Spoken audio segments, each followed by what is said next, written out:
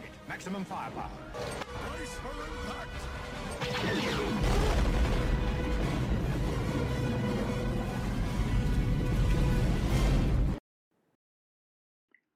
Welcome to the Brace for Impact podcast. I'm your host, Luke, once again, here with Chandler. Today we're going to be talking about what we've been up to these last few months, followed by our initial thoughts on the release of Rapid Reinforcements 2. Very exciting stuff. Hell yeah, fucking Rapid Reinforcements 2. And we actually honestly, got way more than I thought we would. I'm super stoked about it. It's really breathed a lot of new life into some squadrons that I just haven't been able to use, so I'm very happy with it. Yeah, and like, I was talking with a bunch of people at our local scene about when they were doing the previews for Rapid Reinforcements 2, and some people were thinking it's 4 cards and done, but we got fucking 8 cards. Like, that's... Yes. And new commanders too, right? Like we haven't had that before, so yeah, the ability to get a new commander without having to have a full wave release, I think is so valuable. I'm super excited. But anyway, let's go into our first segment. What the fuck has been happening? What we've been doing? Definitely, we've been doing our monthly tournaments down over in Orlando. We've been over at Coliseum of Comics, so very cool stuff. We've had very good turnouts, in my opinion. Yeah, we've had a lot of regulars coming to our tournaments and making sure that we're annoying the hell out of the Coliseum of Comics dudes, because like we'll fill up all the miniature tables. And then we'll have to start taking tables from the card players, those fucking degenerates. And then we run out of tables, and I look at these nerds, and I'm like, hey guys, like, we need more tables at this fucking store. So I've been super annoying. And they have the room. Every time I go in. They don't have the room. Holy shit. That's the problem. No, I think they do have the room. They just have to get rid of those other tables. And also, like, that giant, like, kind of like, I know it's Coliseum of Comics, but I feel like the comics could be organized in a way that's more compact. And also who the fuck to designed that space? It's just like rows and rows of just these like garage sale like boxes full of comics. It's like, just put those in the back, have a computer in the front that tells everyone what all the comics are, and then fucking put them in the back. It takes up so much fucking space. It's obnoxious. But I'm going there because I like playing Armada, and I want more tables. So, agreed. And also, I don't know if anyone's ever told you this, dude, but like comics suck. I remember really enjoying the RoboCop and the Spawn comics growing up, so I'm going to disagree with that one. Yeah, read them again. They're awful. I was like 8. You're right. Just all comics, like. If you're listening to this and you enjoy comics, you have bad taste. Chandler, we want viewers. They're just the worst, and they're designed to be a terrible read. My only complaint is that I think they're short. Well, first they're short, but also like I can't imagine anyone successfully reading comics without the internet. Like when you had to go and find them, that must have been fucking impossible. Because I went to this online site and I was like, I'll try and read Spider-Man. You know, Spider-Man's the fucking greatest superhero that's ever lived, you know? And so I go and I start reading from Spider-Man 1, and then you read Spider-Man 2, and then you keep going and going, and then you'll get to one where at the start of the comic, it says, make sure you've read Wolverine 233. Oh, and then it branches off. Yeah. And then it branches, and it splits off the fucking story into this some other comic series that I don't give a shit about. Who cares about Wolverine? Truthfully, I don't. One of my least favorite. Fantastic Four, a bunch of cunts. It's like, this is the worst. And then they'll finish up that story, and then come back, and then Spider-Man will have all this fucking trauma that I don't know what the hell happened. All you have is your broken Spider-Man.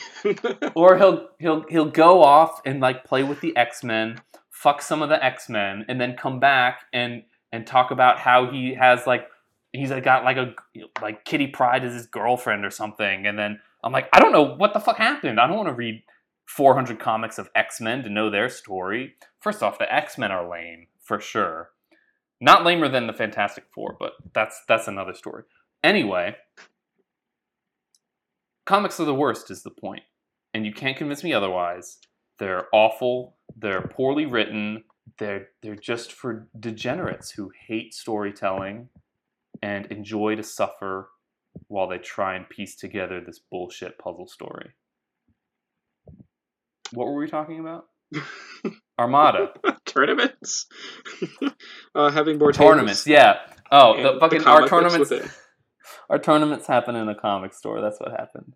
Anyway, yeah, I love playing tournaments. You know the most annoying thing for me, and this is, I'm going to bring this up just this once, but to anyone listening, talking about or referencing in any way that Armada is dead is not something we do on this channel, because I think it's fucking not. Someone commented on the release of Rapid Reinforcements 2 on AMG's website, like, so this means Armada isn't dead, or is it? And I'm like, I haven't stopped playing Armada since it came out. I know, if you make Imperial shit, I will go buy it. Like, Yeah. just like, give it to me, please. And not just like, oh, I play at home with this one dude I know.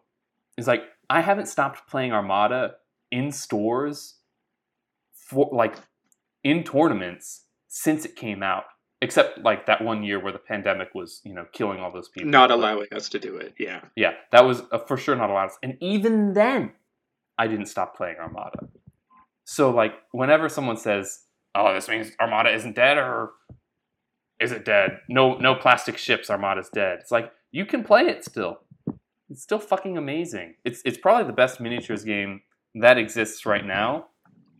And listen, if you're playing Armada and you're getting bored of Armada, switch factions and try and make that shit work. And then spend a whole nother 2 years trying new things. Yeah, that'll keep you busy for another 2 years. Okay? So, that shit always annoys me whenever someone brings up Armada being dead, because they've been doing it since like year 1, when we got the first wave, and then wave 2 was in like a year and a half. Fuck, this is the most obnoxious shit to me, and I hate it. But I don't hate that more than I hate when people want that fucking dreadnought in Armada. Really? I mean, it doesn't fit in anything, but I mean, I want people to want things in Armada. Every time I talk to those fucking mouth breathers who tell me that the dreadnought should be in Armada, and it's going to be this cross-factional ship, and it's going to be the oh, they're going to love it. And then I say, all right, how do you make that ship interesting? And then they go, I don't know. And not only that, I actually just finished the book regarding Luke and Mara, like, finding that crashed dreadnought cylinder thing that was printed for you. And yeah. Yeah, I don't see how it even fits in the story. Is that Dark Force Rising? I think that might be it. Yeah, it's like they meet up with the Chiss delegation, and they go there, and those dudes turn out to be like not squabbling little dudes, but like pirate guys, and so they kill them. Yo, I didn't know you were reading those. I might read those again. We'll do a fucking Brace for Impact book club. We'll talk about those. Those books are hot plasma. Holy shit. I'm reading.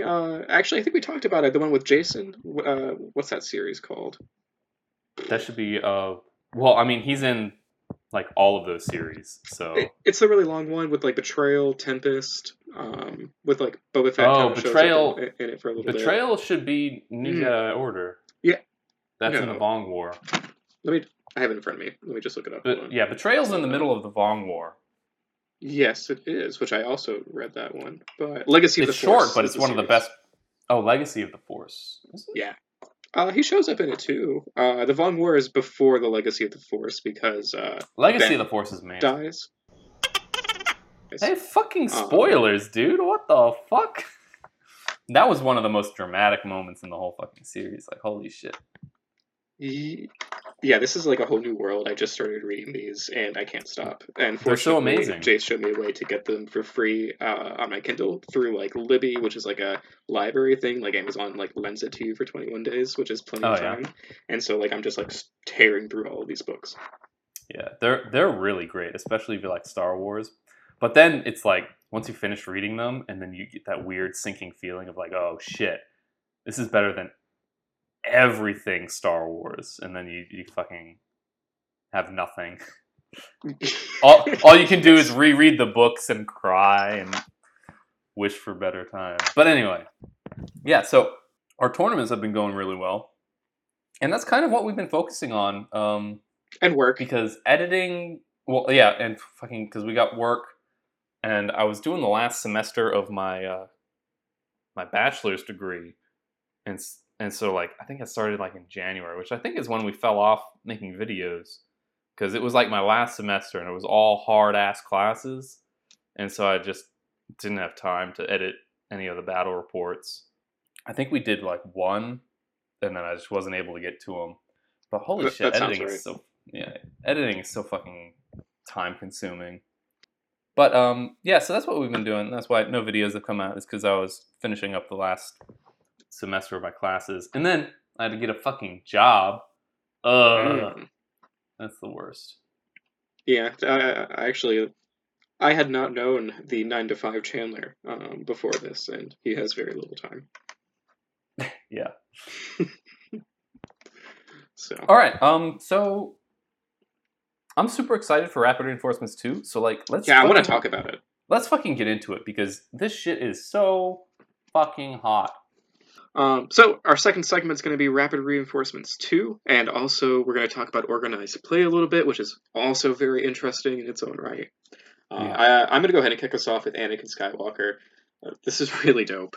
To read him, for those who don't know, while a friendly ship performs a salvo attack, it may add 1 die to its attack pool of a color already in its attack pool, which to me is crazy. I've been hoping for a way to be able to do that, so I'm very excited. And then not only that, it gets once per activation, after a friendly ship performs an attack that targets an enemy ship, that friendly ship may spend 1 salvo defense token. If it does, it may perform a salvo attack targeting the same enemy ship. All this for 29 points, which I think is a steal, in my opinion. It's the biggest Go ahead, steal. Chandler. Tell me what you think. First off, just going off of what the card says, he breaks like 85 core rules, which I don't know is that the point of Anakin for him to come in, read the initial rules of Armada and say I'm gonna break all of them. I'm gonna say fuck you. I'll do what I want. I'll add a dice to a salvo attack, which the game explicitly says you cannot do. I'm gonna perform an additional attack over 2, which the game says you can't do, and I'm gonna salvo on an attack, which is obnoxious. Look at him. Look at his smug fucking face. He just says, I'm doing this, and you're going to try and stop it, and I don't care. The rules don't apply to me.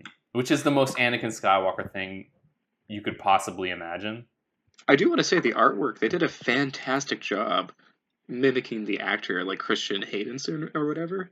You got that backwards, but Normally, I like, mean, he looks really awkward, but not here. yeah. This is some amazing artwork. And it's early in the Clone Wars, too, which I have found to be a trend for the Armada Clone Wars factions, is that this is all early Clone Wars. Interesting. This isn't late Clone Wars. This is very early. You can tell by the armor that Anakin is wearing. This is season 1 to like 4 armor. And also Rex still sporting his Phase 1 Clone Trooper armor. And there's a generic Phase 1 Clone Trooper next to him as well. So this is like season 1 to 3. What's interesting is that they're consistent too. Like you're not seeing, for Yeah. instance, like Anakin in his like season 1 through 4 armor, and then the other clones in a later armor. So they know, like they're doing it on purpose. It seems that's very cool. Yeah, this is a very consistent trend for all of the Armada releases. Especially, Ahsoka, she's not like in her season 7 Mandalore aligned armor. Hmm. Like she's got I think her Shoto blade, which is like season 3, but very early Clone Wars, all of this stuff, which I like. I like the consistency and knowing that if they need to do more upgrade cards for the Clone Wars, they can just push the timeline forward a little bit, and then we can get some more shit. I like this line of thinking. Excellent observation. So initial impressions on Anakin. Super badass. And I actually had an interesting thought, right? So, like, the main characters of Star Wars arguably are Anakin Skywalker and Luke Skywalker, right? I'd agree. I feel like if ever we get another Luke Skywalker card of any kind, it's going to be ultimate badass because clearly there's a trend here, and they're following it. Yeah, I just really like because when you think about Anakin Skywalker, you think the most aggressive tactics you can come up with, just doing this insane bullshit to fuck over the enemy fleet, and this does that. And it's not only like aggressive or anything like that. I definitely feel like out of left field. Like I did not expect anything that this card says. Yeah, I mean, if you told me to come up with an Anakin Skywalker commander card, it would not be, hey, why don't you salvo on your own attack? Yes, I'm very pleased with like the creativity that went into this card. Yeah. Regardless of the the number of rules with which it breaks, because that I'm okay. That's the point of obviously a card. that's I mean, I like it because that's the point of the card. But also, I feel like a lot of people were up in arms over whether Anakin can attack 3 times in an activation, or do this or do that, or salvo on his own attack. All of that notwithstanding, like they can and have just corrected the card, changed the card text. This is all a digital product. They don't have to.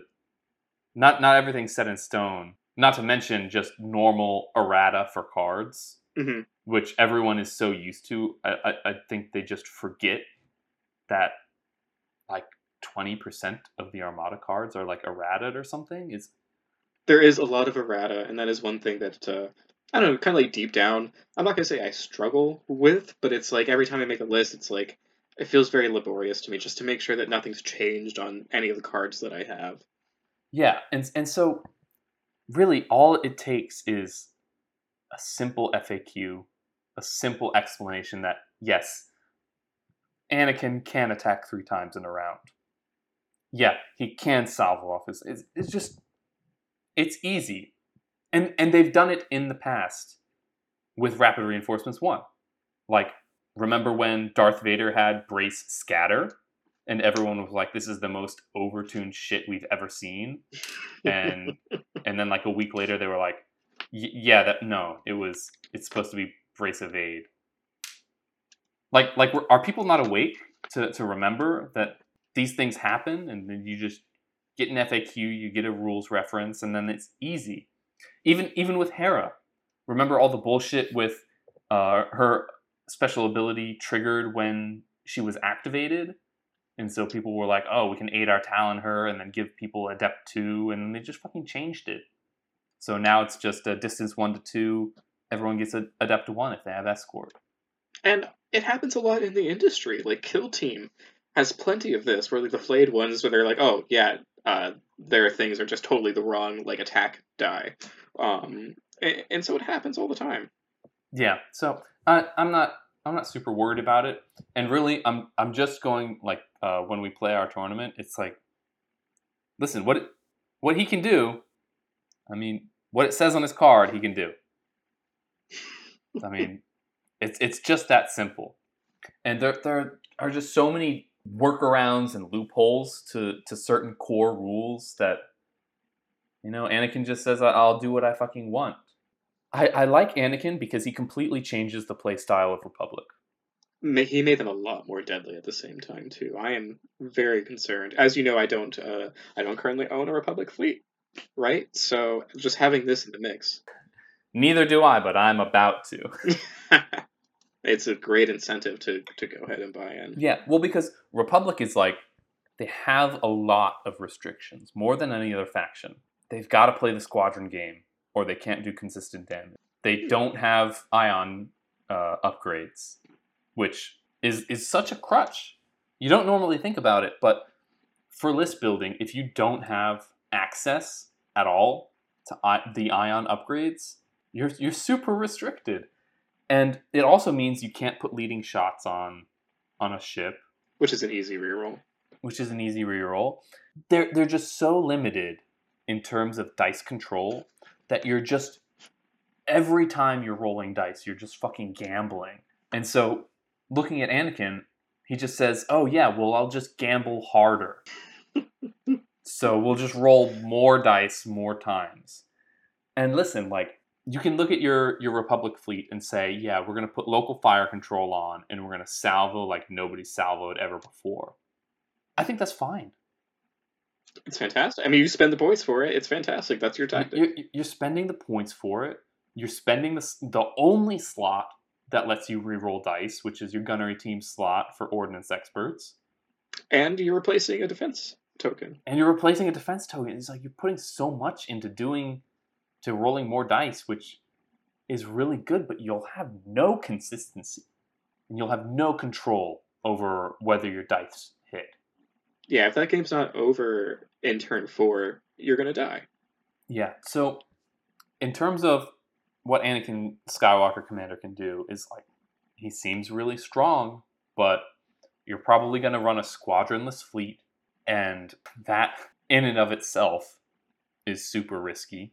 If you take local fire control, you're going to be really vulnerable. But maybe it won't matter. Maybe you're just going to run up with like a fucking spat cannon with, what's his name? Clone Captain Zach, where he adds dice. And you're just going to fucking slap a capital ship off the table, and then you're like, oh. And then you just got to mop up. You know, fucking try and kill me with what you have left, you know? Here's my squadrons. Here's your squadrons are going to not be pushed by anything, so good luck. All in all, Anakin, is a great card, and I think he's great balanced. Card. I think it's just what we need. Yeah. I think it's what the Republic needs. They need a different play style other than maximum squadrons and carriers that have unreliable dice control. I think he fits perfectly with the Republic faction. Like, just being able to roll more dice because you aren't able to have dice consistency, I think is perfect for them. And look, like, sometimes you're going to roll hot and you're just going to completely fucking obliterate your opponent, and yeah, fucking that'll happen. That happens with fucking Separatist Patriot Fist, where you'll target a ship, you'll roll all your dice, you'll get double accuracy, and they're fucking evaporated, you know? Dice roll hot sometimes, it happens. But I think out of everything, Anakin Skywalker is not only the most contentious, but the most impactful. I think he does the most for the Republic. Fair enough. And he's also, he's the most unique, too. I just think he's very creative, and I don't think we have anything like this in the game. Yeah, I think out of all of the commanders, nothing comes close to doing what Anakin does. Agreed. Which is perfect. It's fitting. Yeah. Let's go on to the next one. Oh, I'm ready. We have Matchstick, which is a BTLBY wing squadron. While you're unengaged, friendly squadrons with bomber at distance 1 gain rogue, which, again, is really cool. He does have really bomber, cool. He does have heavy, he does have 2 braces, and he has 14 points. For all of the rules obnoxiousness that Anakin does, I think Matchstick needs clarification immediately on when his ability happens. While you are unengaged, you referring to Matchstick, friendly squadrons with bomber at distance 1 gain rogue. That checks out. So that not only means that while Matchstick is unengaged, he gains rogue, but all of the squadrons around him at distance 1 gain rogue. That's what it means to me. It sounds like he gets rogue. When do they gain rogue, and when do they keep rogue? So, here's the scenario. You've got 2 arcs, 2 Arc 170s that are at distance 1 of Matchstick, and then 2 Arc 170s that are not at distance 1 of Matchstick, but are at distance 1 of an enemy ship. can you activate the 2 arcs in the squadron phase that are at distance 1 of matchstick, move them into distance 1 of the enemy ship, and then attack because they have rogue, and then move matchstick, attack the ship, and activate the 2 unactivated arcs that are now at distance 1 of matchstick, and then move and shoot with rogue. When does his ability happen? Is it always happening? It's just while they are at distance 1, it's constant. It's like a persistent. It's a constant. Like power, not something that needs to be tapped. I forget what the term is. Passive. It's passive. Yeah, it's passive. But my issue with it is, if you move the Arc 170s outside of distance 1 of matchstick, they lose rogue. They lose rogue. So then they cannot move and attack. Correct. You have to remain within distance 1 of matchstick. You have to remain within distance 1. So essentially you have to move matchstick into distance 1 of the enemy ship first, and then in the squadron phase move all of the arcs, and then when they become within distance 1 of matchstick, they can then you can shoot. Yeah. Okay. That's a pretty complicated fucking ability. And I think that checks out, though, with the Republic. Yeah. So, yeah, that checks out. Yeah, pretty much. So initially when I read this, my thought process only went as far as you have a bubble of rogue and you just get to move that around the board shooting, and it's fantastic. The fact that you are suggesting like having matchstick and then moving a group doing that, and then like, you know, matchstick potentially moving, or like all that other, like that extra step was very impressive to me for one, but I didn't even think that far ahead. I think that's really cool, and one potentially couldn't have been thought of on the other side, only because I didn't get that far, so I'm sure maybe someone else didn't. Yeah. That's really cool. I don't think that we should discourage that. That's like the fantastic strategy that makes this game fun to me. Yeah, because obviously the easy workaround is have a single interceptor and then just put it on matchstick, and then you just don't have to fucking worry about that. There you go. But yeah, I think that is something that needs clarification. Is his ability always persistent? And then squadrons, if they are outside of distance 1, or if they move outside of distance 1 of matchstick, do they lose it or not? In my opinion, because the rogue keyword says this squadron can move and then shoot, or shoot and then move. So in that situation, it would have, in my opinion, have to have already shot to take advantage. That way, it's just kind of moving out of the way then. Yeah, so a little bit convoluted and complicated, but it tracks with the Republic faction, and I just think it needs a little bit of clarification. Agreed. But it's a cool fucking squadron. And talk about value for your points. Holy shit, only 14. Yeah, for 14 points is outrageous. And then you start bringing other factors that the Republic can do into the equation, and then matchstick starts looking really fucking valuable. Like, hey, let's get 5 arcs, matchstick, and we'll throw in hyperspace rings. Refresh my memory on hyperspace rings. It gives your squadron scout, which means you can deploy them without ships on the field, and you can deploy them anywhere on the map. Oh, that's so good. So, and now your arcs have rogue, or just your fucking Y-wings, like, this is fucking so good. I think matchstick is an outrageously good squadron, and for 14 points is ridiculous. Oh, very cool. I'm going to go ahead and move on to General Draven, if you're okay. Yeah. We can move on to Rebels. Yeah. General Draven. Choose command dials for this card after deploying fleets. At the start of each ship phase, you may reveal and discard 1 command dial from this card. If you do, until the end of the round, when an enemy ship spends a matching command dial, it resolves that dial as though it spent a token of the same type instead. And this will be a 28-point card. This is a pretty fucking cool commander. I'm not going to say no for to that. Sure. In my opinion, my playstyle, like the token dealing commanders, for me, I just don't like them very much. But I can understand how it can be cool, especially like you like to do stuff where you're passing tokens around, really using them to push squadrons. So I can see his value to other playstyles.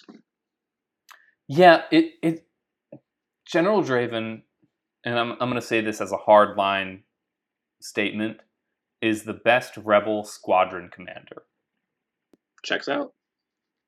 Because being able to shut down your opponent's fleet for 2 rounds, they cannot spend squadron dials, is so outrageously powerful that it'll just allow your rebel squads to dominate for 2 rounds. Obviously, it's going to be rounds 3 and 4, the most critical rounds. And your opponent can't do anything about it. I'm gonna be real with you, Chandler. I just now realized that it is affecting your opponent. I completely skipped over the fact, and I just thought that it was giving you a token or something like that. I misunderstood this No. card completely. This is Yeah. really cool. I don't think we have anything that lets you affect an opponent's dial quite like this. This is awesome. No, it's so powerful. It's so outrageous.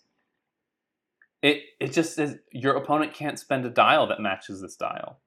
If they do reveal a dial, like let's say General Draven, I reveal his dial and it has Squadron Command, and then you're playing against Sloan, and then they reveal a Squadron dial on their Quasar, they can only activate 1 squadron with that.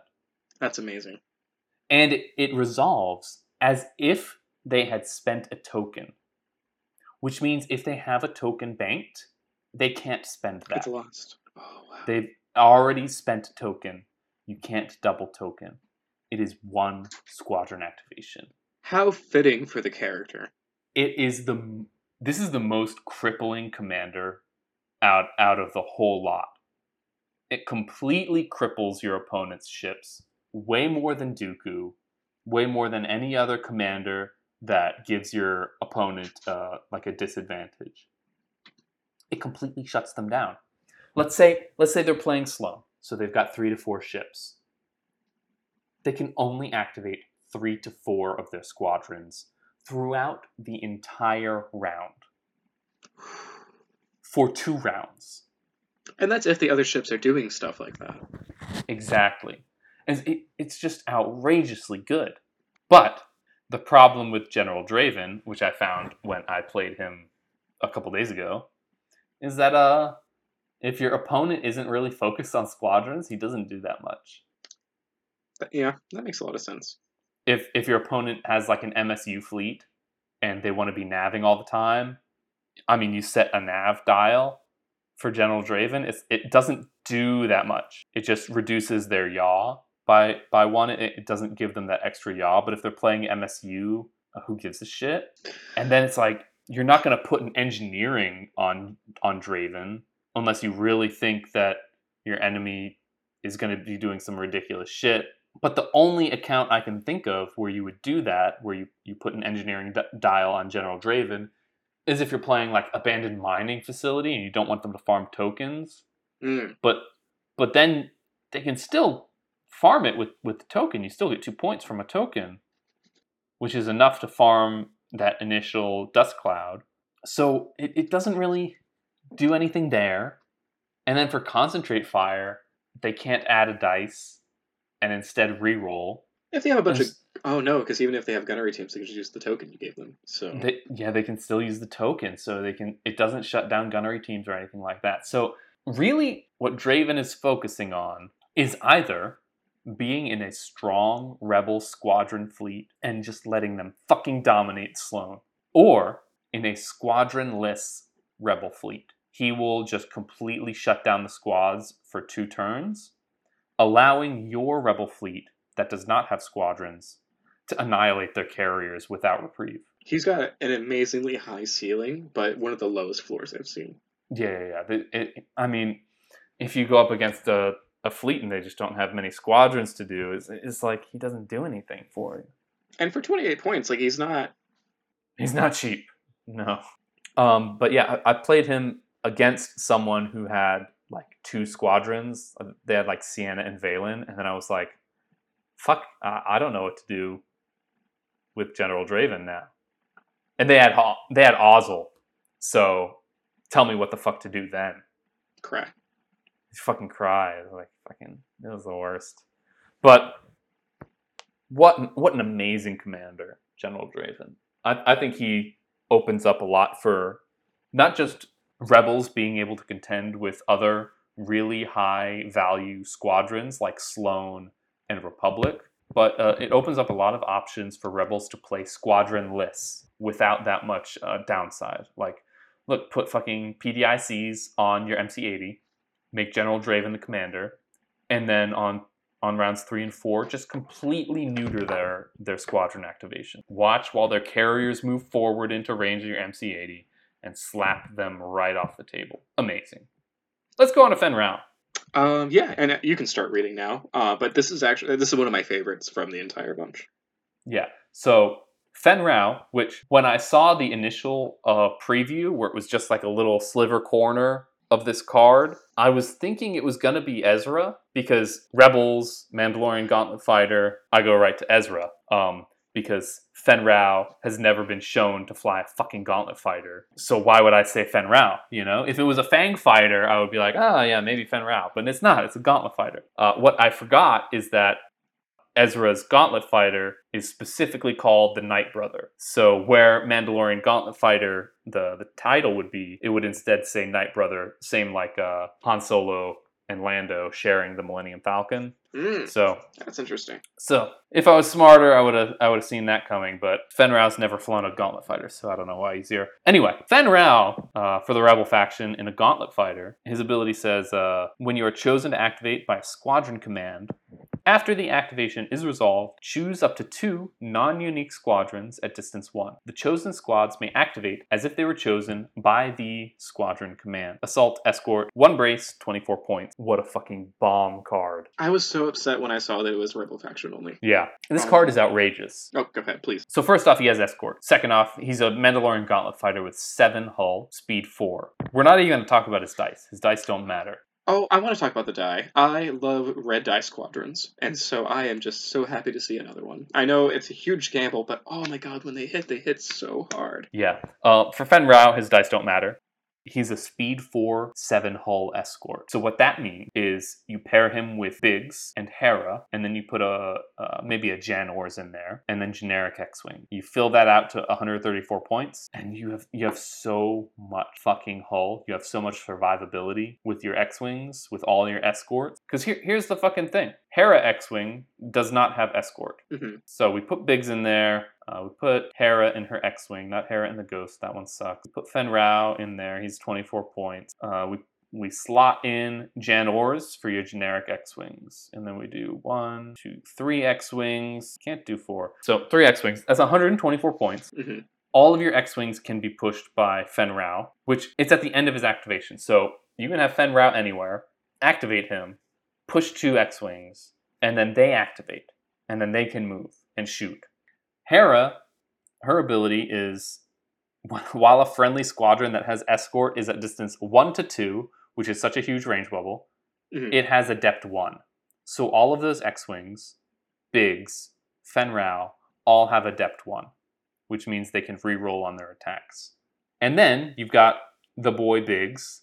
Before a friendly squadron with escort at distance 1 suffers damage from an attack, reduce the total damage by 1. If you do, choose a friendly squadron with escort at distance 1. That squadron instead suffers 1 damage. So you have this huge defensive ball of escort squadrons that are all getting bomber rerolls from Hera, because they all get adept 1. If you have a GR-75 with Bomber Command Center, they get rerolls again. And so your X-Wings are now able to charge in to the enemy's ship, the high priority target. You activate Fen Rao, have him activate them. They get Bomber Command Center rerolls and Hera Adept rerolls against that ship. So your X-Wings are becoming outrageously consistent and outrageously survivable, because Biggs can now shunt an outrageous amount of damage onto Fen Rao because he has 7 hull and he's an escort. And so it's just a crazy amount of synchronicity with these squadrons. All of that for the cost of a Star Destroyer. Yes, all that for the cost of the Star Destroyer. And they're going to kill the Star Destroyer, too.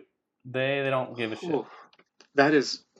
I mean, I learned so much just now. As you know, I don't typically play Rebel, right? So I'm not as familiar as you are, right? So just learning all of this, that's unbelievably intense. Yeah, and just imagine trying to throw your token squadrons in front of that. Even with my combos of Tel Trevura, it's just like that's not gonna last. No, especially with the X-Wings. I mean, rolling 4 blue dice is pretty good, but you know what's even better? Being able to choose your misses and re-roll them into hits. Yes. And it's so good. Fenrir's amazing, for sure. I mean, speed 4 escort for Rebels, he's the fastest escort. There's nothing that comes close. To do what we're talking about, shunting obnoxious amount of damage onto an escort that has like 7 hull, you need the YT-1300, which comparatively has counter 1, escort, 7 hull, speed 2. So good luck with that. Good luck keeping up with your squad. And then you add all fighters follow me. Fenrir goes speed 5. Your X-Wings go speed 4. It's such an outrageous combo. Uh, yes. Yeah. Uh, And then he has his ability, which is to activate 2 non-unique squadrons at distance 1. And that's at the end of his activation. So you move him in, whatever. Look, pair him up with Adar Talon and bounce him around the board. Like, let's say you have like a fleet with just all generic like X-Wings or something, and then you just bounce him around the board with Adar Talon.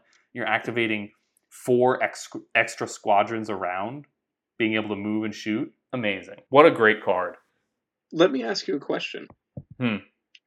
I mean, because it's very intimidating. We can agree on that, right? Yeah. What would you do to counter this? I know exactly what I would do to counter this because it happened to me when I played him this last Friday. You flack the absolute fuck out of them if they overextend. See, because Fenrir goes really fast. Use all fighters follow me. Your X-Wings go really fast. All you want to do is charge in and start doing damage like round 2. Just flack the fuck out of them. He's double black flak. It has to go somewhere. If you do enough flak damage, they're all eventually going to die. But It's a timer, though. it is a timer for sure. I mean, you need LTTs. You have to be doing more than 1 damage per flak. You have to be doing 2 damage, 3 damage, 4 damage. 3 is ideal, so you need LTT on your ships to avoid this bullshit. Because if you only do 2, you're actually doing 1 because Janors will use her braces, brace to 1. Biggs will move it around. But still, you just have to focus on the ball. Just flack the fuck out of them. Throw everything you can and hope that your opponent doesn't position them correctly.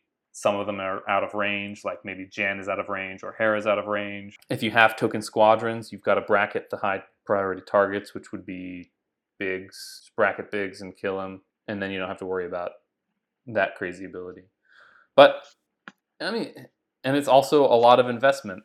You could just jump over them, kill your opponent's ships before the squadrons are able to do enough rounds of damage to kill your fucking flagship. There's a lot of strategies to deal with Fenrir. I just like that he can do so much. He can be a part of this big, unkillable X-Wing ball. You can have like 8 or 9 generic squadrons, like 4 X-Wings, 4 Y-Wings, a couple A-Wings, and just bounce him around the board, activating 2 at a time, using Adar Talon to refresh Fenrir so that the next squadron activation ship you can activate an additional 2 more. It's fucking awesome. He's got so much he can do. But one of the major problems is he's a gauntlet fighter, so his anti-squadron is ass, and he doesn't have bomber, and he's got assault, which essentially says I do nothing. It's like, why are you going to spend a whole damage on a ship to give it a raid token when raid tokens for the rebels don't do anything? I didn't consider the connection between the faction and assault, especially. That makes a lot of sense. Exactly. Like if this was a Mando Gauntlet fighter that had assault that was for separatists, that's a different fucking story. That's giving you a whole black dice if you're running TF-1726, you know? And that would that work canonically? Yes, right? There's no reason not to. Yeah. Separatists, you just do like a pre-Vizsla Gauntlet fighter, and then, you know, for separatists. That would be easy. good. That would be really good, but that would be at such a premium because that raid tokens for Separatists is amazing, which we'll get into. But for, I don't know, you could probably create a build where you're focusing a lot on raid tokens. But the problem with that, like, let's say you want to add Kanan Jarrus, who is the best assault squadron in the game because he can spend critical icons for a raid token. So if he gets a crit and a hit, he can spend a crit icon to raid and then spend the hit for assault to raid, so he can double raid in a single attack, which is really good. And then you add that alongside Rex Officer, which says Squadron Command, you may choose an enemy ship at close range. That ship gains 1 raid token of your choice. And then, while you're at distance 1 to 3 of an enemy ship, that ship can only discard 1 raid token of any type when it discards a command dial. So it keeps the raid dials on the target. But again, you do this whole spider web of raid tokens, and it doesn't do anything for you. You don't get extra dice. Your opponent just has to not do some commands. You don't get a special ability. You don't get anything for all of this shit. So assault on Fenrau essentially means nothing. So unless rebels get some kind of raid commander or upgrade that can exploit all of these raid tokens you can put on, it doesn't do anything. It just, I don't know. They can't do the full extent of their command dial. And then if they have Hondo and they just match the token and then just strip it off, you've spent all of this points and all this web of fucking lies for nothing because they just had Hondo. Or a clone nav officer, and they just get around whatever you're trying to raid. So until rebels get something that can actually allow them to play the raid game, assault means nothing to them and you should just ignore it. So, yeah, that makes sense. Before we move on to the next card, I guess the final thing will be points. 24 points. I mean, it's up there, but it's a gauntlet fighter. So, I mean, that's kind of just... Yeah, what are the other gauntlet fighters priced at? We've got the normal gauntlet fighter, which is 20 points, but it had rogue. And then we got Gar Saxon, which is 23 points. He's got intel relay damage, assault, and rogue. So, I mean, I think he's well priced. He's actually a little cheap for what his ability does. And him having escort, I think he should actually be 26 points. But it's fair. It's still pretty expensive because the gauntlet fighter... I agree. The dice on the gauntlet fighter is... I mean, it's up there, but it's also a strong power. And it's a strong power. Well, but I mean, like high hull ship. High hull ship, escort, which is amazing for the rebels, but like the dice are ass, no bomber, assault essentially is blank, and no rogue. So I think it's fair. It seems fine. All right, let's go on to Separatists. Yeah. So we got Asajj Ventress Officer, 4 points. After you perform an attack targeting a ship that has 1 or more raid tokens, if the defender suffered 1 or more damage, you may remove 1 raid token and 1 command token from the defender. If you do, gain a matching command token. Strange. I don't like cards that mess with command tokens that much, right? So it's not really up my strategy, of my strategy. Let me see here. It's a weird ability for sure. And all you get is a matching command token. Yeah. And you benefit your opponent. Well, not exactly. You are stripping a command token from them. So, here's the thing with Asajj. Tell me. It's such a high priority slot, the officer slot for Separatists, that she could be 0 points and still not be taken in a lot of instances. Interesting thought. Because, like, Wat Tambor, fucking Shumai, Runhako, TI-99. It's like, these are all such power cards for the Separatists that even if she was 0 on a lot of flagships, she's just not even considered because of her ability. But in a couple instances, she's actually really useful and usable. And this is in TF-1726 fleets with B-2 rocket troopers, and in Dooku fleets with B-2 rocket troopers. But on, not on your flagship, obviously, because you don't want to fucking... You don't want to not take Wat Tambor on like your big flagship when you're trying to do Asajj Ventress nonsense, So essentially the thing is, Count Dooku, at the start of each ship phase, he discards 1 of his command tokens. All of the enemy fleet gets a raid token matching that command token, obviously. So the strategy for Asajj is, before the round with which you do that, you attack the high priority ship with Asajj. They can see at the start of the game what tokens you have on Count Dooku, obviously. So, firstly, in the first round, they're going to start banking tokens matching those so that they can get around the bullshit that is Count Dooku. Now, Asajj, you attack the ship that has those tokens and you fucking strip them. You strip them away. The way you do that is charge in a fucking hard sell, use B2 rocket troopers to put a raid on them before you attack, and then use Asajj to take the raid and then take their token. And then in the following round, you use Count Dooku's ability, and they have no way to deal with it because Asajj has taken the token that they would have used to spend to get rid of Count Dooku's raid. So she's essentially guaranteeing Count Dooku's ability. It's a lot to do that. It's a big fucking what's it called? Rube Goldberg machine of something that isn't really that great. And you take their token, which is fine, but that's fine. The other instance in which she's useful is TF-1726. So let's say you're trying to get extra dice for TF-1726, and they're trying to prevent you from doing that. It's the same instance of you use B2 rocket troopers, put a raid on them, you get your extra dice, and then at the end of your attack, you just remove the raid, you remove any command token that they have. You just have to be smart with that, I guess, and identify what your opponent is trying to do. If they're trying to send squads at you, if they're trying to strip raids with those command tokens, and then you just strip away whatever they're doing.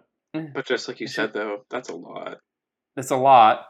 It's not once per round or once per activation, so I mean, you can strip multiple command tokens off if you so choose, but command tokens aren't that impactful. And if you do put her on like a hard sell, you're only going to take one. I don't know. It doesn't seem that amazing to me. So let me ask you a question, Chandler. Would you build your list around this card?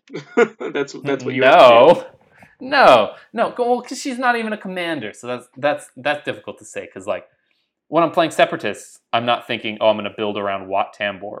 Okay, that's a lie. I don't build a list around like Shumai.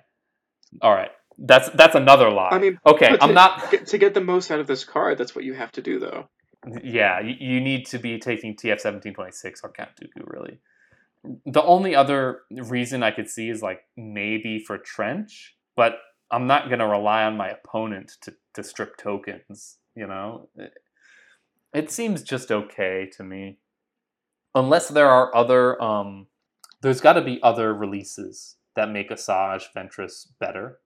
Like a double officer ship, or more upgrades that require tokens to refresh, kind of like Hyperwave Signal Boost, or the Battle Droid one, what's it called? Battle Droid Reserves, where you need tokens to refresh the card's ability. Then she could be more usable, but as of right now, there's not really a precedent for her for stripping tokens, you know. Especially in an officer slot. And you need B2 rocket troopers to even make her ability consistent. So the only thing I could see where she would be consistent is if you have Count Dooku as your commander, your opponent activates their ship, doesn't clear the Count Dooku raid, and then moves in to range of Asajj, and then you shoot with Asajj and you strip the raid token, but then just leave it and make them spend their dial to get rid of it. Unless you're absolutely loading them up with B2 Rocket Trooper raid tokens, it's like she's just not really participating that much. So I'm not a fan of her ability as it is right now. It seems a bit strange to me, but I don't know. Someone who's really good is going to put her like in a Dooku or a TF-1726 list and do really well, but they were going to do really well anyway without her. So I don't know. I'm cold on this Asajj Ventress card until I can come up with some consistent way to get benefit from her ability. I agree. I'm ready to move on to Wat Tambor, if you are. Wat Tambor, the fucking boy. So he's in a Belly Rub 22. He has his squadron ability is that he can have escort in Separatists, which I am on record for saying that they would never get ever because of how outrageous that would be. And Yeah, they completely replaced whatever ability he would have had as an ace squadron to just give him escort. That's how strong it is for the Separatists to have access to escort. Even just one escort is that it completely replaced whatever ability he would have. So he's got escort, relay 1, which is no one gives a shit, and then screen, which is while you're defending for each other friendly squadron the attacker is engaged with that lacks screen, up to 3, you gain dodge 1. So dodge up to 3, depending on all that kind of shit. Which will probably be a lot. Which will probably be a lot. Brace evade 20 points. Whoo! What a fucking boy. I'm sure you're excited. Have you had a chance to use this one yet? No. I've only played one game since Okay. since this dropped. But I mean, that's a really good fucking squadron. He's got, the Belbalab dice pool, so 2 blue, 2 black, which is amazing, and a black anti-ship, so he shares that with Grievous. Look, like, running Wat Tambor and Grievous together is gonna be amazing. Like, you take Wat Tambor, Grievous, DIS, T81, and Flak Arfok prototypes, and, I mean, that's a pretty fucking scary ace ball right there. And then just, what? You take however many Vultures or Tri-Fighters you have the sanity for, and run over Good your way to put it. opponent.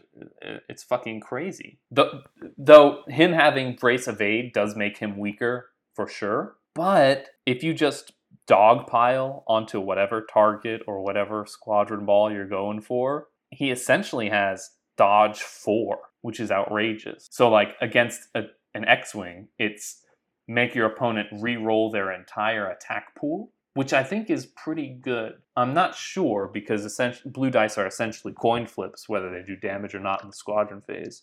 I mean, but So- still, it's an okay chance to get accuracies out of that. It's not like there's only one accuracy on the die. Yeah, but it's actually, like, even better than that, because it's not dodge 4, it's dodge 3, and then evade. So it's, if they don't have an accuracy, you evade their hit. If it re-rolls into a hit, then you dodge 3. And you can, dodge 3 is not 3 separate instances of re-rolling. You can't make them re-roll. Yeah. Let's say they get 2 hits, you just make them re-roll both of them, and then maybe you get away scot-free, or you just take 1 damage. You don't have to use your brace. It's pretty good. It's pretty survivable, actually, with that. So, I don't know. I'm pretty convinced with Wat Tambor. Having a black anti-ship is amazing. I mean, you can just run both of the Belbalab aces, the Tri-Fighter aces, and then however many Tri-Fighters you can take. How many points is that? How many fucking Tri-Fighters can I fit in? All black dice? Let's fucking go. Are you doing it? Yeah, I'm doing it. So, it's Wat Tambor's 20 points. So Yes. then 5 droid Tri-Fighters, Flak Arfok, DIS T81, and Grievous for 133. How many activations total? 1, 2, 3, 4, 9. Oof. So what I would more likely do is, oh shit, I can't do 2 Vultures. Okay, yeah. So I mean, look, that's a lot. And then that's just the squadron build. Let's say I want to make a Providence with Invisible Hand and flight controllers, and we'll put expanded hangar bays on there. Now I'm going to load up 5 droid Tri-Fighters in the Invisible Hand. I'm going to have the 4 aces out. And look, it's an incredible amount of damage. I'm really liking Wat Tambor. You throw in all the Tri-Fighters. They try and kill some of them. You bring them back with reserve hangar decks. And then you throw Wat Tambor in the mix. He's got screen. He's got escort. They're trying to do damage. He's making them reroll all their hits. I mean, then you have all your Tri-Fighters attack in the squadron phase. Their aces burn up their tokens. Grievous comes in with his ability. Their tokens aren't readied. He does 7 damage. It's a really great combo. I'm really liking how Wat Tambor came out. And for only 20 points. I think that's For very only 20 acceptable. points. Very acceptable. Yeah. Separatists, I don't know. Asajj is weird to me. For people who really like token control, and I mean, especially against Separatists, or not Separatists, against Republic, they rely so much on their command tokens that being able to strip them with a ship that just has B2 rocket troopers, I mean, maybe that is enough. I don't know. She feels very like Republic, anti-Republic focused. Which is good considering some of the cards we've seen. Yeah, being able to, well, Look, the more I think about Asajj, the more situations I find her valuable. Perhaps Like, with the new cards that we've seen, especially, that might be why she's here. no, but like, let's say you're going up against an ISD that has ECMs, and they bank an engineering token. And then with your hard sell, you can just put a raid token on there, do a single damage, and then take their ECM refresher token. Now they can't ECM next round. Get fucked. Ooh, I have something. Yeah. Especially with a lot of cards where you have to start them untapped, and you have to then spend the token to bring them back. Well, that's really only Slicer Tools. Is it? Yeah, the only one that does that is Slicer Tools. You bank one round, Okay. round one, and then round two you refresh it. So that's a bit of a. But I mean, you can still just, if they exhaust it again, you can prevent them from using it multiple times, which is good. All right, on to the Empire. I am ready to move on for the Empire because that's what I play. Yeah. Governor Price, very, very cool. 7 points. Once per activation, while performing an attack against an enemy ship, you may spend 1 shield from the attacking hull zone to change 1 die phase to any result. And I'll tell you what, I have plenty of shield to spend when I'm playing as Empire, so... Yeah. This bitch. Holy shit. Because I was telling you I was playing Draven and Fenrau the other day. Mm-hmm. My opponent played Governor Price, and holy fuck, is she good. Outrageous. Especially with Intensify Firepower, like I like to run. Yeah, you can get that consistent damage, but really the shit of it is I invested so much into a GR75. You know, you put Bomber Command Center on it. I had Adar Talon on him. I was running Fenrau. You put Expanded Hangar Bays because I just wanted to do the big shebang, you know? Mm-hmm. So it was like a fucking 50-point GR75 or something. They roll in with the Demolisher Gladiator 2 with Price. And they do a side shot on my GR75. So for people who don't know, Gladiator 2s out the side have a red, which means you have a 1/8 chance of getting an accuracy. But with Price, you can just set it to an accuracy, stop the scatter, and then just get infinity damage with your blacks. And that's exactly what happened. And so they just fucking rolled up and clapped my GR75 right off the table before it could do its amazing squadron play, and they spent a shield for it. And it sucks. Now, Price isn't all powerful. You have to spend a shield from the hull zone that you're attacking from. So you can't, it's not like a Gergerod where you can just take a damage wherever you'd like it. It has to be from the attacking hull zone. So a lot of times, you're going to be running out of shields. Especially if you're playing with, like, you know, an Imperial 1, or not Imperial 1, a fucking ISD. You got 4 shields on the front. That's once, twice maybe? And then you got 2 shields on the front. Do you really want to do that? Everyone's going to be attacking the ISD front hull zone. That's really the only place to attack. And so you're going to use it twice and bring it down to 2 and just let someone cut through your ISD like that? I don't know. It seems like a lot to me. But So I'm going to let you in on what my plan is. So tell me. Are you ready? I'm ready. So it's actually for the tournament coming up. Okay. I'm thinking of doing a Sloan list, but I'm thinking of doing it on the Onager 2. Oh, yeah? Setting this, so I'm always getting that, whatever the blue turbo, what's a special weapon slot? I forget what it's called. But the one where if you get the crit, you increase the damage by the amount of crits that you see. Yeah. So the trouble is you have to specifically get the blue crit, which is the tricky part in triggering. Oh, you need, it's the red crit that you need. No, that's for the long range one. Nope. It's red for the blue laser. Is it really? I could be wrong. It's been a while. But the thing that you're probably confused about is the defender suffers 1 damage. This occurs once for each red or blue crit icon. So the blue crits do matter, but the red one is the one that triggers it. Fair enough. Well, even so, sometimes you don't get the red crit. But this guarantees it. If you have it, you can get an accuracy for that brace or even for the evade at the extreme, or depending on whatever range it's at. And this is fantastic. Look, I think Price is amazing, as she should be for 7 points in the officer slot.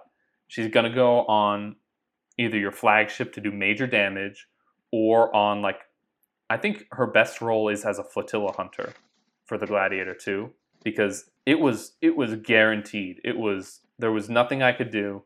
I think it's a very special use. I really enjoyed that. It was dead. But I mean, you put her on an onager and then put her with Gunnery Chief Varnillion, and your dice can be whatever you want. You know? And then you can do an outrageous amount of damage with the onager. It's crazy. She seems like a really good officer. I mean, her ability is great, but it doesn't do that much other than, you take a shield and you set a dice. It's kind of straightforward. It's not like Fenrau where you got so many implications and things that you can do and all that kind of thing. She's pretty simple. She's very strong, though. Well, I'm planning to use her, and I'm very excited. Yeah. Let's go on to Volt Scarus. Yeah. Volt Scarus, TIE Interceptor Squadron. During the squadron phase, you cannot make non-counter attacks. You have counter 4. You also have Swarm. You have a Scatter. You have an Evade. And it is 18 points. Counter 4. Whew. So That's spicy. This boy does not want to be touched. No. But it's counter 4, but counter 5 if you have Howl Runner. Counter 6 if you have Dengar. 6 if you have Dengar. Yeah. So, with Swarm, what a fucking dangerous boy. And then if you want to go really, really hard, you can put Instructor Goran in there. While a friendly non-heavy squadron at distance 1 to 2, it has counter 1 or increases its counter value by 1, counter 7 on this guy. That's more blue dice than I like to keep around. I wouldn't invest that much into it. Instructor Goran is like 7 points, so I'd probably keep that out. But counter 6 you can easily get to.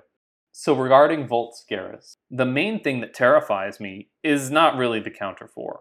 It's the giving a speed 5 interceptor air superiority dice, which is generally what I say when I'm regarding a squadron that has blue, blue, black, black.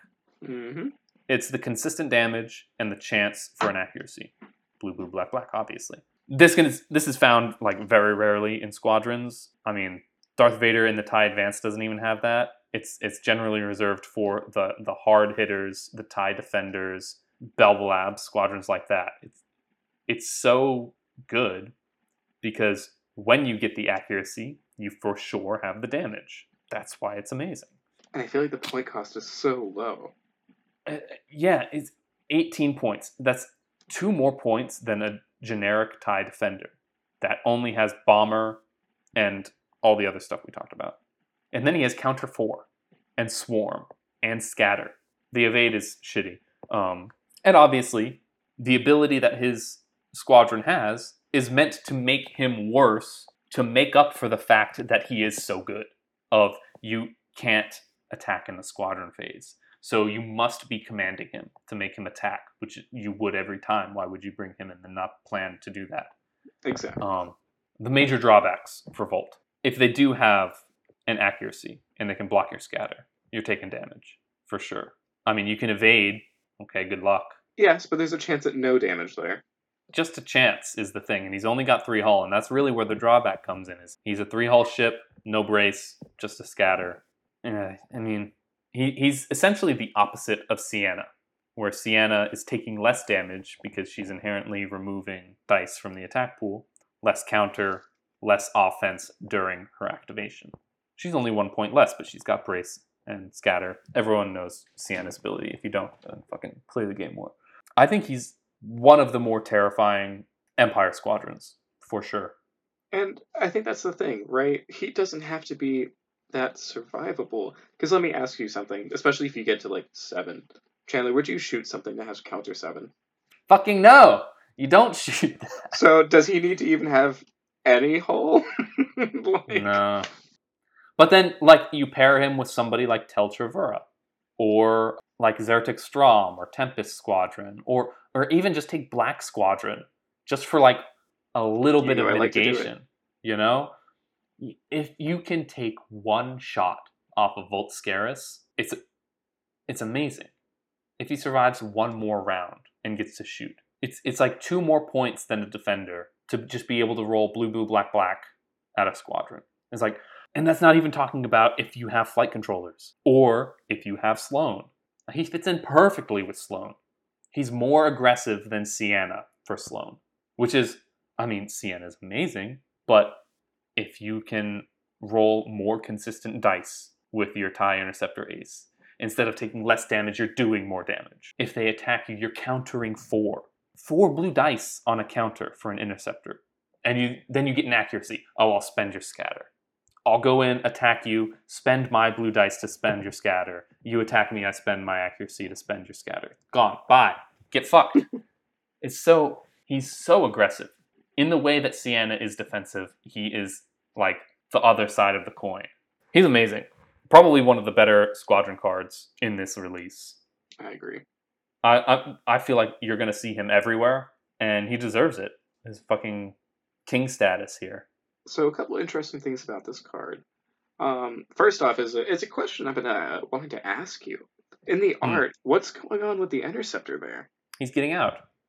He's taking his helmet off. He's taking his helmet off. I don't see like the hood. Does it open from the top down like that? Yeah. Because I thought it opened from the bottom up. No. A lot of the times that you see someone loading into an Interceptor. Oh, they're coming from the top. Yeah, they're going from the top. So that's what he's doing. He's getting out from the top. He's just he's taking his helmet off, and he's done the day. He's killed everyone that exists in like a 20-mile radius, and he's like, I'm gonna go have a Sando, you know?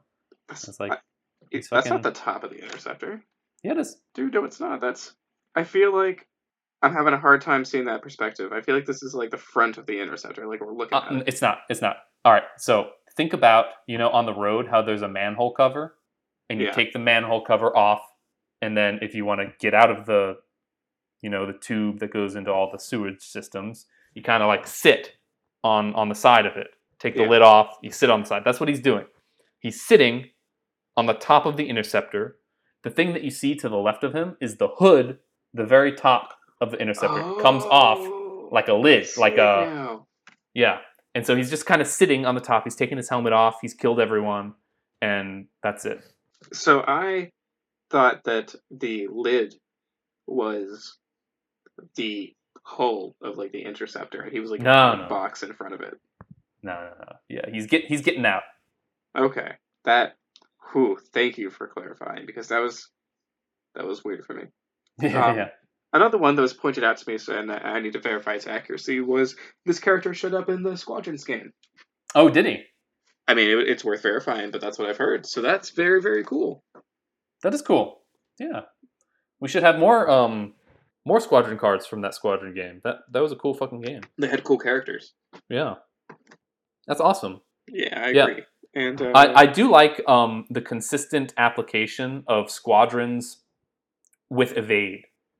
I think it allows for stronger squadrons, but you're taking away survivability for how strong they are, like Darth Vader, Volscaris, Wat Tambor. They're all getting evades instead of braces, I think that's pretty awesome. And my opinion, and you might be factually correct, but this is how I feel. I would rather I prefer the evade, because I would rather take the chance at no damage than have the consistent reduction of half. Because you're always going to be taking 1, at least, with the brace. But with the evade, again, I just value the opportunity to get 0. Yeah, and I guess that all depends on what you're going up against. I would for sure take double brace or scatter brace over scatter evade. Because, it depends on how much you want to be gambling.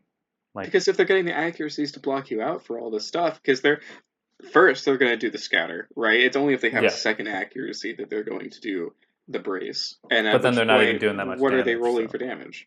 Yeah. Something that you could probably evade away. Yeah, and having an evade for a lot of these extremely powerful squadrons that'll have like a Darth Vader and the Defender. He's got red, blue, black, black. If he rolls a double hit on the red and no accuracies, and you can just evade that double hit on the red, maybe that gets you out of the fucking trash bin, Yeah, so, that's just kind of how I see the value there. Yeah. Very interesting squadron. Mm-hmm. Empire, everyone's going to see him everywhere. If you're going to a tournament after Rapid Reinforcements 2, you're going to see him. He's going to be in every Empire list, for sure. He's so good. Okay. Let's go on to the last segment. I'm ready to move on to something that's also very interesting, which is going to be the organized play kits. So, Very, very cool. Tell me a little bit about this. So, I think this was at Adepticon where AMG was going through all their new releases, announcing new stuff. This is where they dropped Rapid Reinforcements 2. And also, like, if you think about Rapid Reinforcements 2 in a vacuum, it does not seem like that much. It's 8 cards. There's no plastic. It's a case of it's the thought that counts. Yeah, it's the thought that counts. You could do this in a weekend, really, with maybe some play testing here and there. I don't know, man. This seems way more thought out than that, but that could just be me being hopeful. Yeah, but if you looked at all of the releases they did across all of the games that AMG now has under their belt, it seemed like a fucking lot. It was a lot of stuff they were announcing. It was new stuff for Marvel Crisis Protocol, multiple new heroes and models. It was new scenario packs for X-Wing and a whole new fucking like way to play the game. It was several packs for Legion. The next 2 years of releases for Shatterpoint were announced to include a team where it's Luke in Return of the Jedi with Leia in her Bouche costume and Lando in his hidden costume and R2D2 with the fucking drinks on him, like that whole Jabba's palace infiltration set, and then the Rebel crew and this and that, and it was just so much. And Armada is at, the shit end of the stick for now. I mean, until they get a handle on how the game is supposed to be played and how you should be balancing it, what is too strong. This is what they should be doing. Any doomsayer who's talking about, oh, I'm glad they're not touching Armada because look what they're doing with X-Wing. They're releasing like new product with stuff that's outrageously unbalanced or the rules aren't proper. This is what they should be doing. They should be doing more rapid reinforcements, dipping their toe in the water. Is Anakin too strong? Why does he break 84 rules? What's the timing on matchstick? Did we word that properly? Does it need to be more clear when his ability is happening? If a squadron runs out of distance 1, can it still attack after it's moved? And it's all digital product. They're not releasing physical copies of these cards because, like we've already experienced with Rapid Reinforcements 1, Darth Vader originally had Brace Scatter. Obnoxious. Hera's ability was weird and convoluted. And they just fucking fixed it because it's all digital. You just print the new one. And I feel Easy. like a defense token change is like one of the biggest changes I've seen. I've never seen a defense token change. But, I mean, it happened so quickly. I mean, some people who didn't have their finger on the pulse probably didn't notice that ever happened. But it did. Darth Vader and the Defender had a fucking scatter. Can you imagine? So yeah, I am perfectly fine with them continuing to do rapid reinforcements until they get their footing on the kinds of things that are too strong for the game. What do these factions even need? Like CIS didn't have a squadron in the last one. Maybe they just couldn't think of another fucking name for a Vulture Ace or something. I don't know. What kinds of things are helpful? Because for sure, I'm going to agree that Republic getting a new playstyle in the form of Anakin Skywalker Commander is something they needed. Lots of people don't like playing a lot of squadrons. But if you asked me before Rapid Reinforcements 2 came out, what kinds of things do you want to be able to do in the Republic faction to play them well, well, you're going to have to learn how to play squadrons, because that's really all they focus on. Now, with Anakin Skywalker, you can play only ships, because being able to attack a third time in a round is so valuable, especially if you're trying to bring multiple Venators. Let's say you have 2 Venators, and then you fit in like a Corvette or 2. Sometimes you're only going to be getting only double arc on one of the Venators. Maybe your opponent outpositions you on the other one. You're losing so many attacks, so much dice. And now Anakin says, nah, I'm going to make up for that. I'll let you get the double arc even if they dodged it. Let's say they're only in the side arc. Now I'm going to fix that a little bit. We're not out of it yet, just because they outpositioned us. So really my point is, I'm loving these rapid reinforcements. I think they should do 1 or 2 more and then do some plastic product. Maybe ships on sprues. Maybe just a fighter pack for the Clone Wars. I'm okay with that. And then they're going to have enough of a backlog of ships, squadrons, characters, officers that have come out from all of these Disney shows and movies and products and stuff. And then they're going to be like, all right, now we'll have another wave. And then it'll be fine, you know?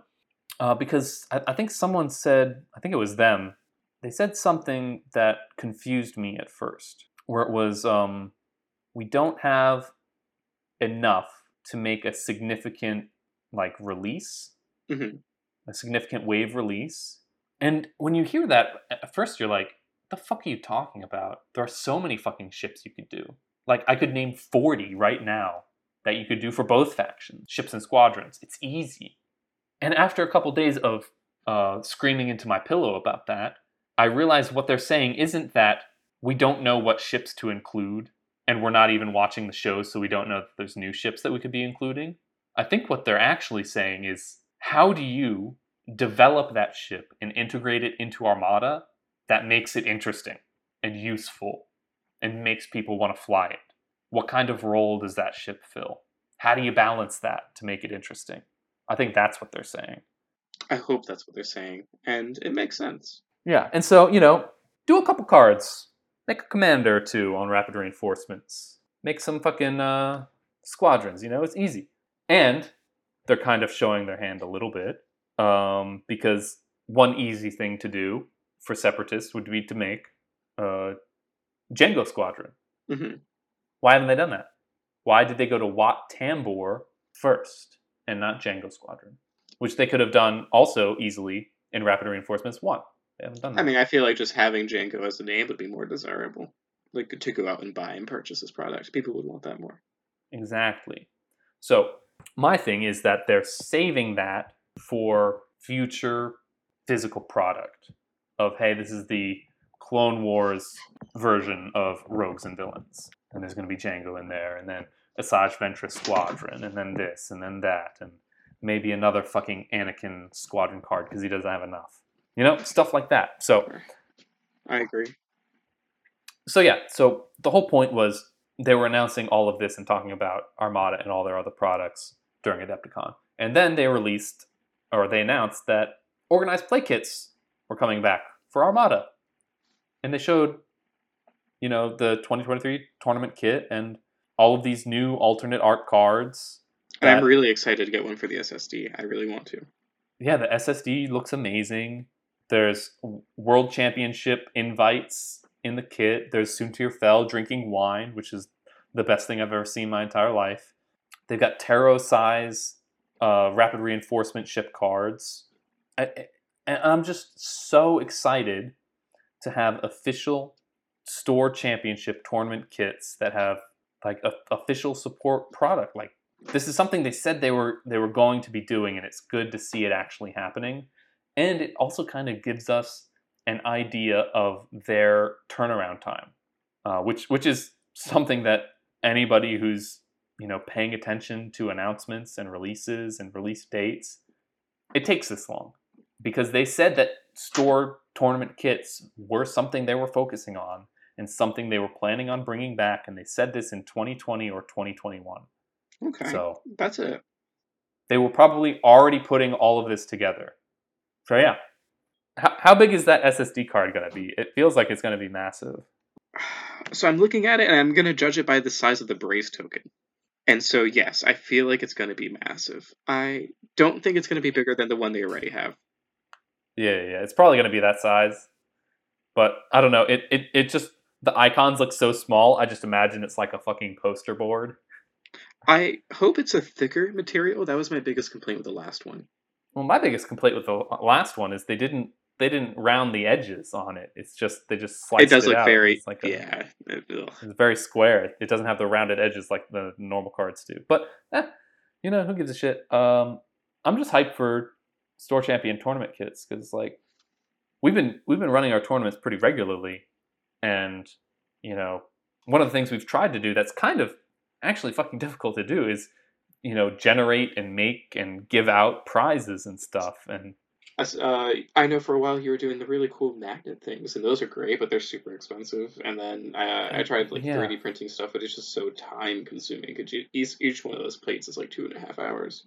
Yeah, so it's good to have an official tournament kit, and I just want to see more. Give us quarterly kits. Give us some more shit. Like I mean, looking through this is just cards, but I mean, make some new tokens. Come on, get us flush with some prizes and stuff. Oh, have they made tokens in the past? I mean, FFG was pretty good on it.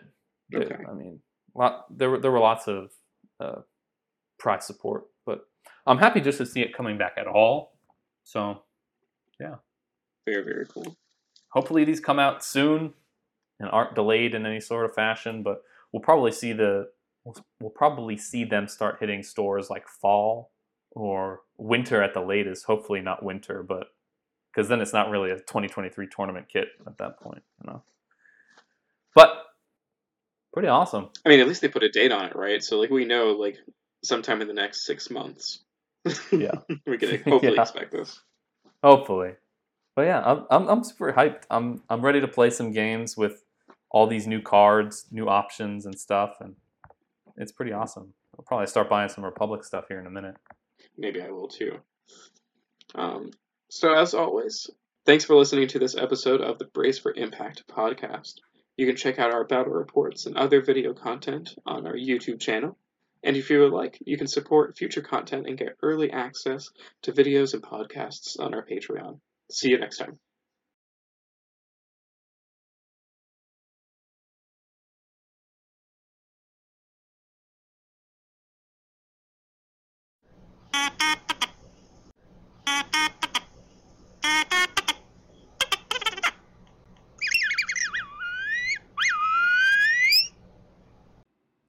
Hello, hello, testing. Oh, Testing. mic on. That's why. All right. I'm Yeah, recording. because the bars weren't going up, and I was like, "What the hell?" I know my voice is pretty loud. Didn't have the microphone on my chest. Okay. Yeah, that'll do it. So yeah, like I've just been so fucking busy. It's crazy because I was spending so much time like doing like studying for college classes and then doing them and everything. hmm And I was like, oh, once I'm done, I'm gonna have so much like fucking free time to do shit. And then I finished, and it just keeps filling up with shit. It's because you have like a 9 to 5 now. Yeah, well, that's true. Fucking hell. That's so That's 40 annoying. hours a week, man. That is the free time you had. God. It's so fucking stupid because I obviously have like production goals that I need to meet like per day. hmm And so I'm like, okay, well, I'll just, schedule it all out and plan for shit. And I'll go in at like 7 in the morning. That's when my day starts. And then, fix some circuit boards, solder, replace some components. And then I'll look at the clock and it's like 10:30 and I'm done for the day. Okay. So it's like, okay, and like I just sit around here. So I just been fucking watching YouTube videos like all day That's once excellent. I'm done. Yeah, just fucking sit and chill. Because it's Alright. like there's Go no ahead. reason to continuously output over the normal like requirement. No, you just set yourself up for failure later when you can't meet this new requirement. Yeah, and like fucking nobody wants that. Exactly. Because I've done that with other jobs before is when you overproduce and then you have to go to your manager and be like, there's no more work to do. And they're like, okay, just go to another department then. And then you have to fucking stand Do more around work. with your thumb up your ass, It's like, but yeah, so that's fucking. Oh, and I've been playing a lot of fucking BattleTech. I'm jealous. That game is fucking cool. I bought even more robots and shit, and I'm gonna be fucking painting them up. I have John printed me some robots to paint up. I think I showed you most of them, but they look really I good. saw the Atlas one. That one looks cool as fuck. Yes, that one does look very cool. And then I got some other ones. I think I have their bases in front of me, so I can figure out what their names are. Because let's see, what do we got? They are archers, and The Archer's fucking cool. Yeah, archers, and it looks like a marauder. That's hard to read it. So, Little hunched over boy with some sticky out hands. yes. Yeah, that's Marauder. Apparently, people love that mech. It's supposed to be. It's like an iconic mech for BattleTech. That checks out because when John printed them for me, he's like, these are the ones that everyone says are the best and that you have to have. So, Yeah. and then the Atlas Yeah. because I requested that. So yeah, and like fucking, and you can buy all like the Lance packs. One thing I really like about BattleTech is like you can just get a set of 4 miniatures and make a whole new faction for like $20. That's fantastic. It's crazy. You just paint them a different color and they're easy.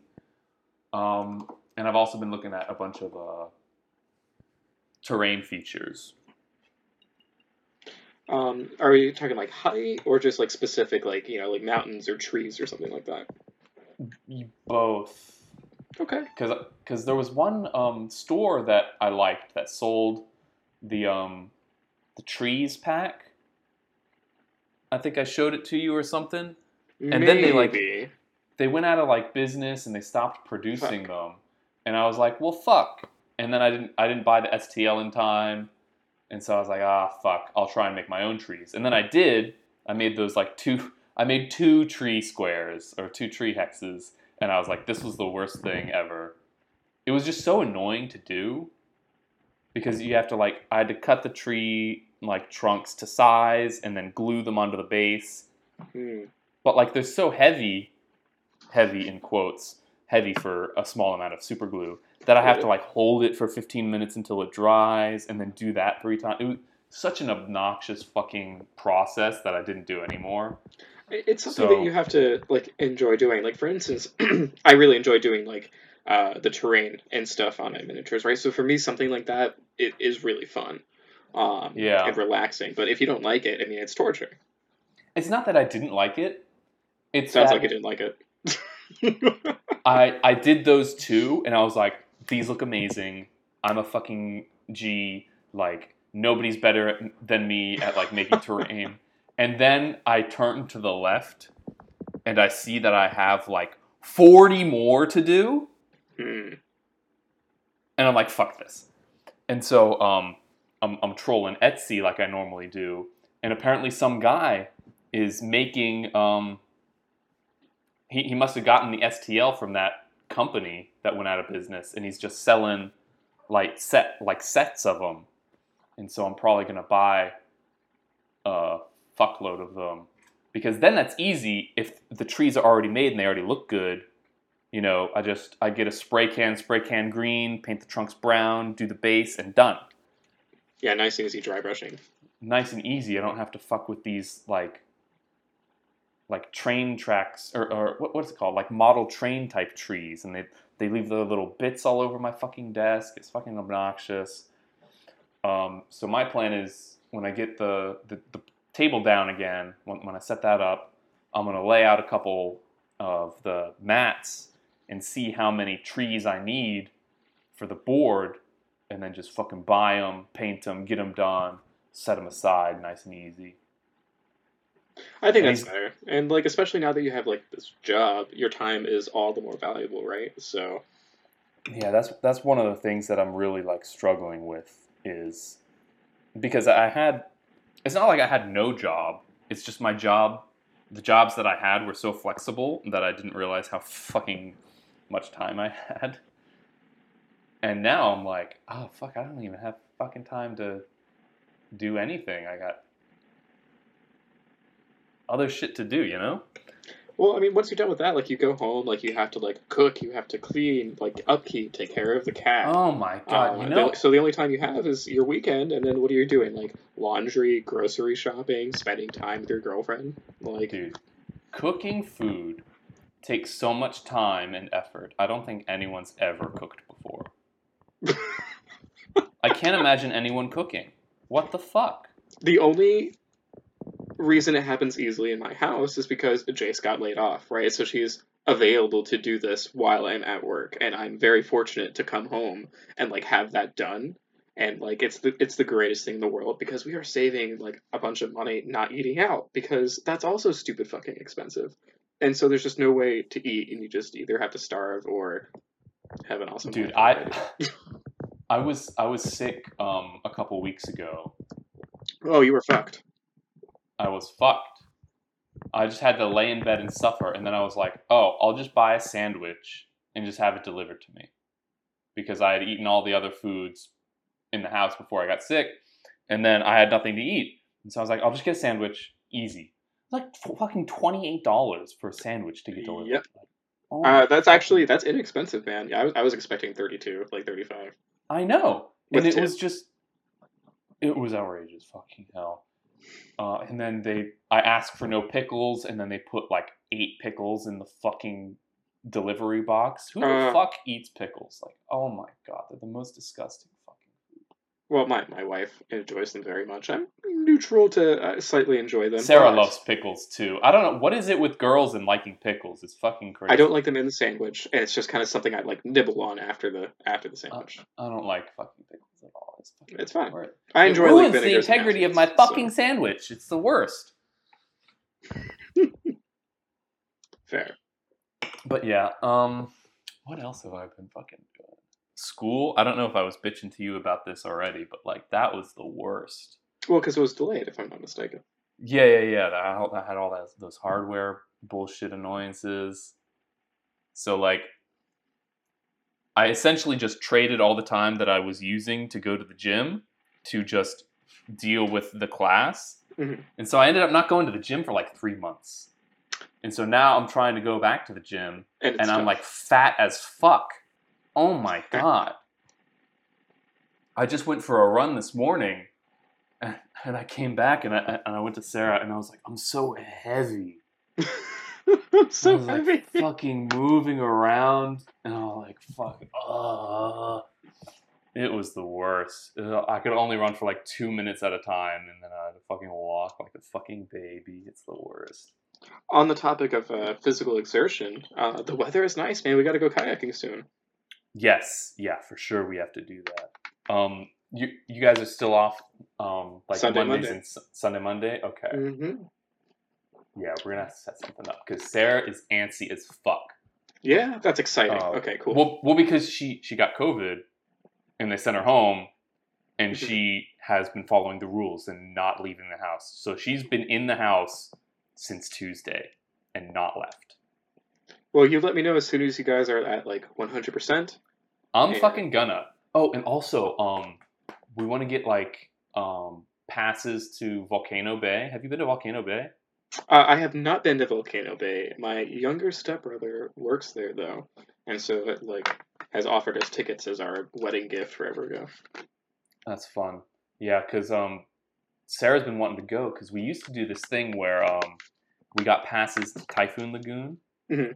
and then any weekend we're just lounging around. We're like, let's go to Typhoon Lagoon. We pack up the cooler with a bunch of foods from Pubby's. We drive down there, like 30, 40-minute drive. You get there at like 11, noon. You hit one ride, you hit another ride, lazy river, 4 hours of hanging out, go home, done. And It's a good day. The fucking best. And especially like if you're out on an errand and then it's hot as fuck because it's Florida. Ooh, and then you just go do this. Yes. And then you just drive because I was so annoyed because we went to IKEA because we were renovating a bunch of our rooms, and we were walking up and down the IKEA fucking labyrinth of hell, and we got out, we walked to our car, and it's hot as balls, hotter than anyone's ever experienced in their entire life. And so I looked at Sarah and I was like, oh, we fucked this up. Like, we should have had passes to Typhoon Lagoon. We're like 10 minutes away, and we should have just had the pack ready to go, gone to Typhoon Lagoon after this because it was like noon, do the lazy river for an hour, and drive home. And we fucking didn't. And then she brought up because we haven't been to the fucking Volcano Bay, and so she wants to get Volcano Bay passes. But I think that would be fun. Yeah, no. Let me know how it is. We're not too big on like the whole water park situation. Oh no. What about the beach? Are you guys just because we kind of prefer like the more natural springs sort of stuff? But oh yeah. Well, I mean, really good, fucking natural springs are pretty cool. We just like the lazy rivers and kind of like just the experience of going. I think is really nice, especially. I don't know how like your family used to do it, but my family were fucking obnoxious with theme parks and stuff. Mine They would too. like, oh We my they god, work there, so we just every weekend like we would go to Disney to like go to the restaurants for dinner. So it just has no novelty oh to it. Jesus, no, I'm not talking about that. Jesus Christ, Oh, what?